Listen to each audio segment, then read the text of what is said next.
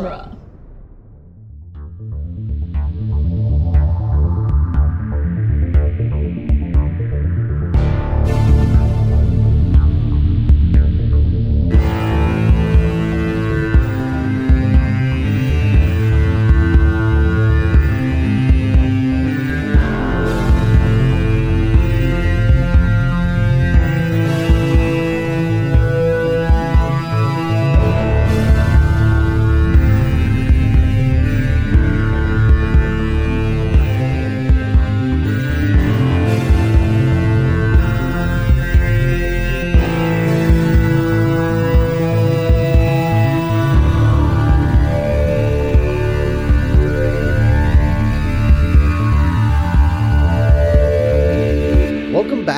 Spider-Man Minute, the daily podcast where we analyze and celebrate the movie Spider-Man, one grave visiting minute at a time. I'm Scott Corelli. I'm Zach Luna.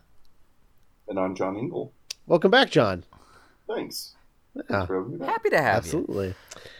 Today we are talking about minute 112, which begins with Harry repeating that Spider-Man will pay, and ends with MJ commenting that you must miss him so much.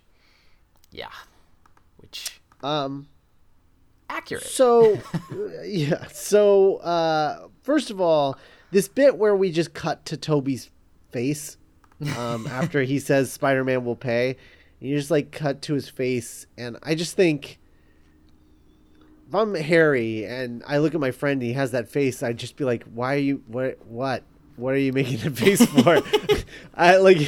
It's such a, like, I understand, like, from a performance standpoint, you know, like Toby is being like, oh, this is so, I'm being torn apart, you know, because he's just like, he hates Spider-Man, but I am Spider-Man, but I need to be his friend, but he wants to be my friend, but I don't, oh no, I don't know what I'm going to do. So, like, I understand that he's trying to portray all of that, right? But just focusing on it like that just feels really strange. Yeah, it's like, I want Peter to be a little bit better of an actor here. Like, I'm not saying Toby's not being great, because we, established many times are a big fan of Toby's abilities as an actor in this movie, but that to give across that much of the inner life in a situation where you would be wanting to hide that inner life, right. I would assume Peter would be better at hiding it than this.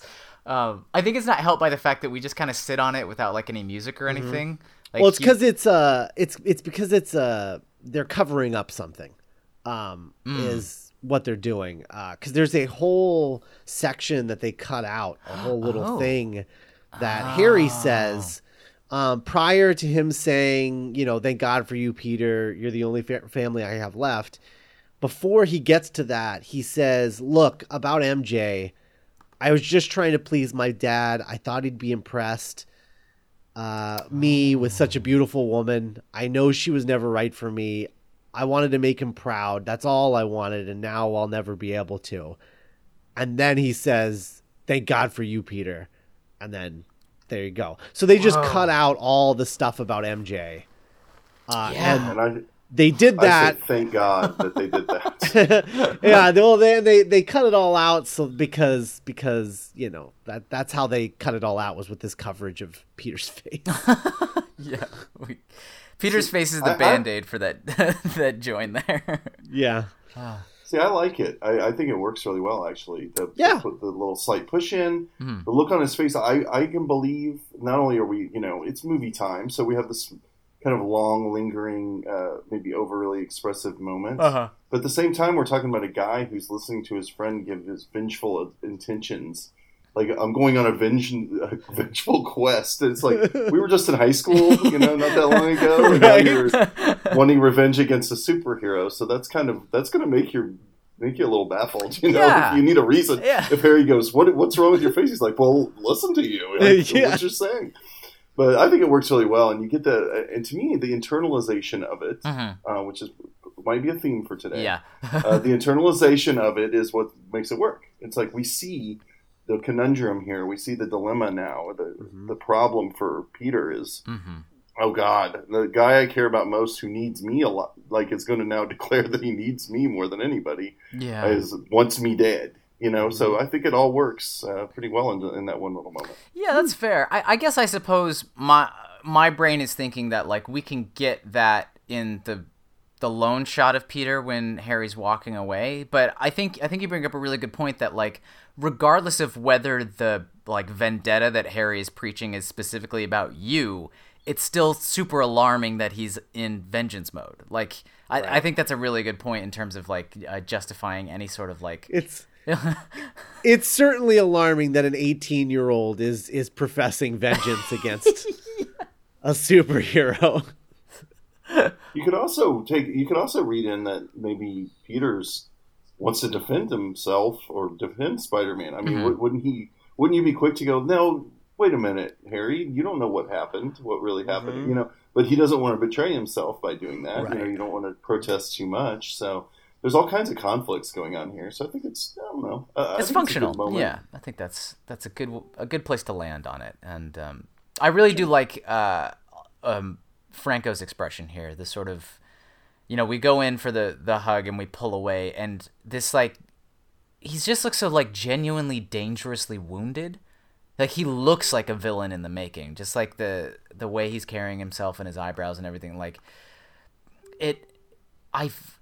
I know people like to rag on Franco in different projects, and you know, especially, you know, younger James Franco in his early days. But I think this performance is pretty strong all around. It's one of the best uses of him, I think, and I think it's moments like this that sell it for me.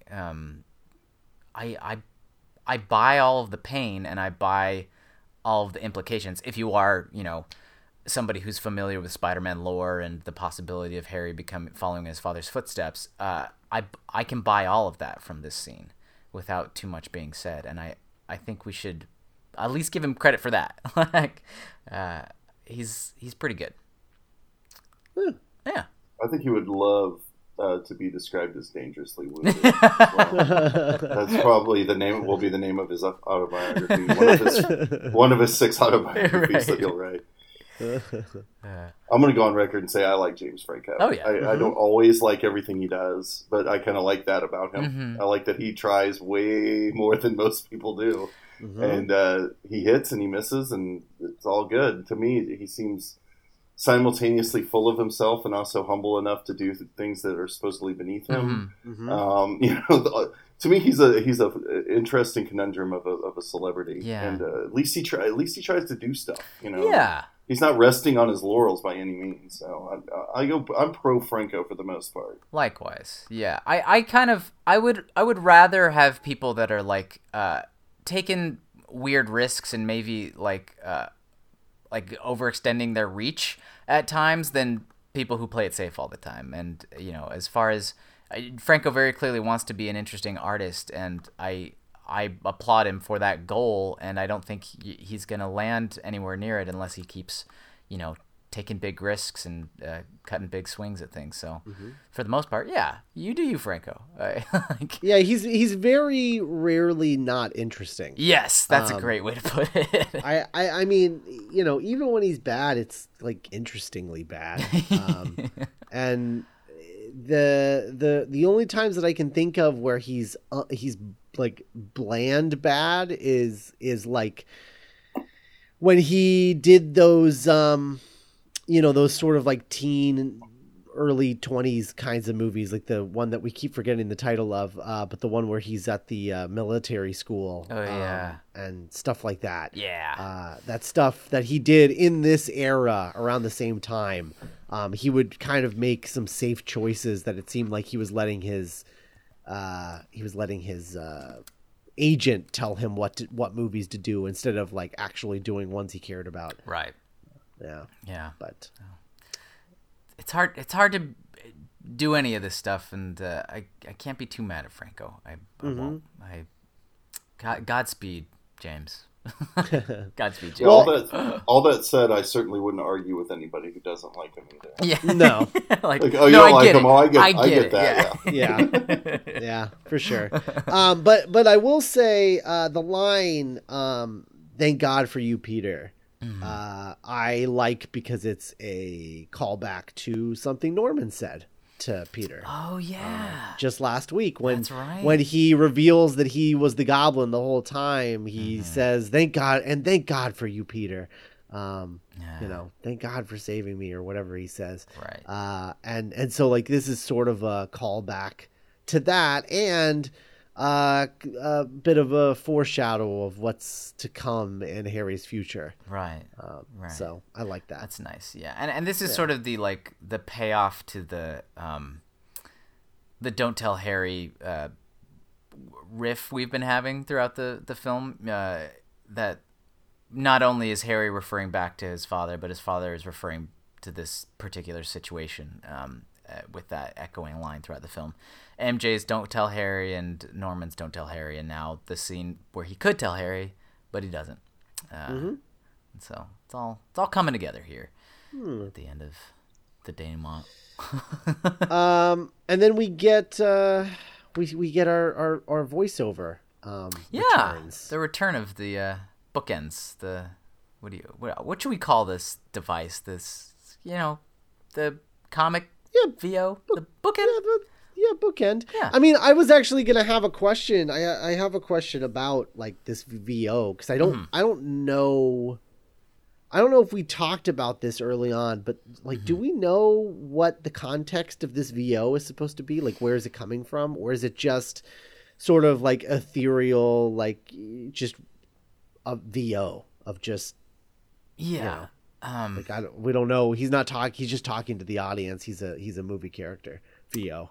Yeah, I always kind of took it as like a Shakespearean aside type of thing, where whatever audience is specifically here for the movie, that's who he's talking to, type of thing. Less so than like a Lord of the Rings type of framing device, where it's like, oh, he's telling the story to whoever he writes this book for, or this is Hermione telling her children the story of Harry Potter. Like, I kind of always just assumed it was more generic than that. I don't know. Maybe that's not giving it enough credit. I don't know. I think it's pretty unmotivated VO, right? It's just your basic, like what you're saying, just like movie VO, where it's needed, they throw it in there, which I'm not a fan of, to be perfectly honest. I was going to ask you guys how you felt about it in general. I would be more in that lane were it not for the fact that it's only at the top and tail of the film. Like he only introduces and then closes the story with it. That we don't have like a moment in the middle of the film where like Peter's feeling really like worked up about something and the voiceover comes in to say like, now this is where it really was tough for me. Like it doesn't do that. It's just the intro outro, which I'm a bigger fan of than like intrusive VO. But as we've said before, we don't love the VO in this particular movie. Yeah, it's a little overwrought. Yeah, but in the sequels, I think it's better because it's a little more casual. Yeah, a little more. Which makes me wonder if the VO isn't Peter talking to Uncle Ben, like almost like something he would be saying at his grave or something at some point, because it would make sense that this would be more overwrought and then the sequels would be a little more casual, because at that point he's sort of, I mean, not to put too fine a point on it, but he's kind of used to him being dead, right?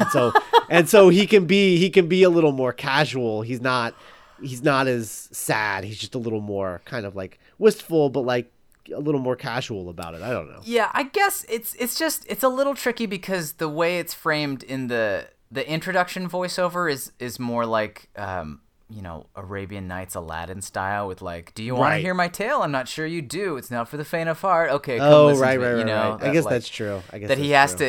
He wouldn't have to tell somebody close to him which person is him by the right. So I guess he's just talking to the audience, and it's dumb. Never mind. Maybe it's like I don't know. Maybe this is like years later, and Peter's in an old folks' home or something, and there's like children that come by to ask him about it, and he's like, "I could tell you a tale. Why don't you sit down?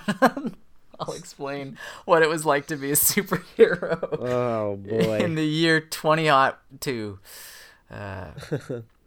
I do like this sort of this look, this sort of like lead to motivating Peter to like walk off frame. Yeah. Of he watches Harry leave. He looks back. He sees MJ watching him, and then he looks back at Harry, and then doesn't look back at MJ and just walks away. Yeah. And we're getting the voiceover here, and so like we know what's going through his head, which is that like.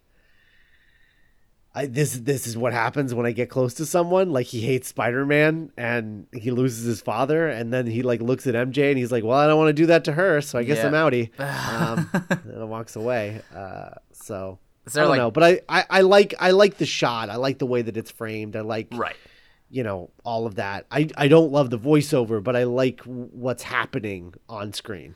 Yeah, I feel like this the way it's shot is strong enough that like. I would totally get the lesson even if it wasn't presented, Brer Rabbit style in the voiceover here. Right.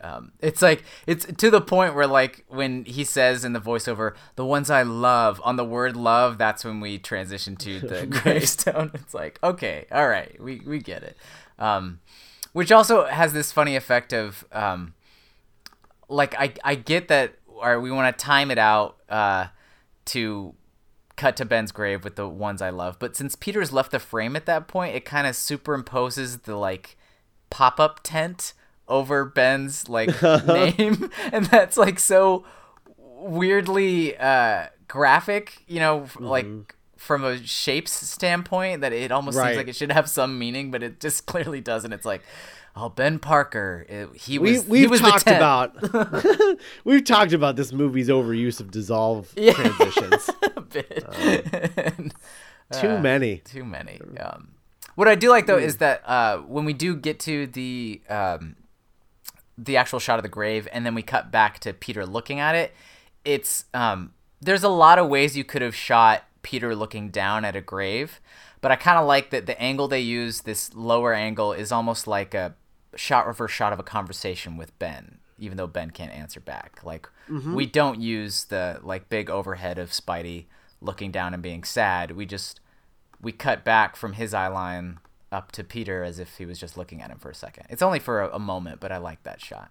I like how it feels. Well, in the script, isn't there a moment where he actually does talk to Ben? Like when MJ walks up, he introduces them, or says, "Oh, look, it's MJ's here," or something like that. I saw that in the script. So maybe there was some idea that was going to be a scene, kind of a classic movie, talk to the grave kind of moment, which maybe would have, I don't know. How would we feel if we got the voiceover in that instead? Like, what if, he was alone at the moment and was actually talking to Uncle Ben and giving us that bit of thematic exposition that we get in the voiceover. Yeah. I don't know if I'd like it better or not. I really feel like that idea. I mean, I was going to ask you guys about that. Yeah.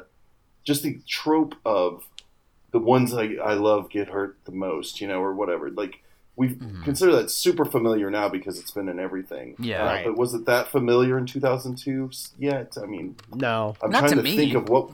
But probably people. No, not. I don't think it was. I really don't. I think that because even X-Men didn't do it because X-Men is like a whole different animal. Yeah. But you didn't really have. Because like, what else? What other genre would you do that in other than superhero stuff? Yeah, I can't even think. Maybe like westerns. Like bleaker action movies or noir, like police stuff. But the thing, what I mean really is how much was it in the public consciousness? I mean, I'm sure there was a lot of that theme in a lot of different movies, but was it all tied together to the point where we could have had this moment occur without the voiceover and everyone get it?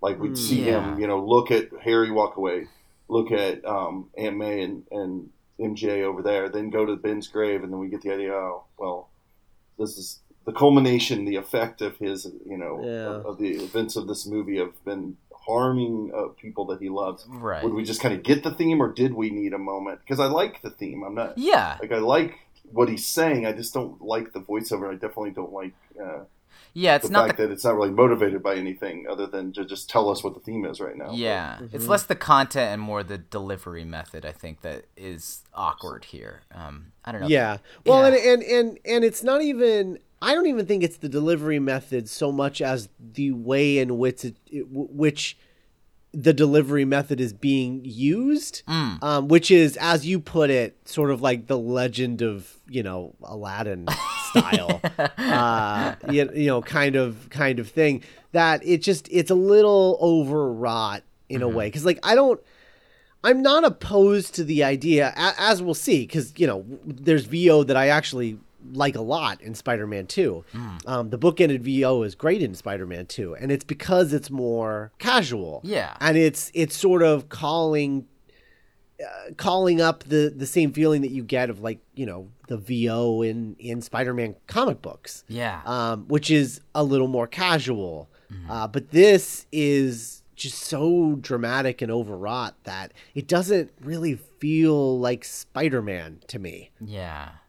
It almost feels like Edward Scissorhands or something. Like, let me tell you the tale of the man on the hill, sitting over the grave of his uncle, wondering. It's like, I don't know. I mean, I obviously did. None of this struck me while I was watching it in the theater, or, originally. Like, sure. Yeah, I just kind of rolled with it. But it is almost one of those things where if we are going to pull out this specific theme at this moment, and we're still going to have the big iconic voiceover at the very end, which we won't get to this week, but, before he says, great power, great responsibility, Spider-Man. If we already have set aside that moment of we're going to end the film on this reiteration of theme and the voiceover and then cut to our big dramatic theme, why put in this one? Because we put in this one and then we have another scene without him talking in voiceover. So it's like, maybe just put it all in the end. And, if we didn't quite get it here, maybe we'll definitely spell it out, in words there. But I don't know if it's by any, like, traditional definition necessary at this moment. Right. Interesting.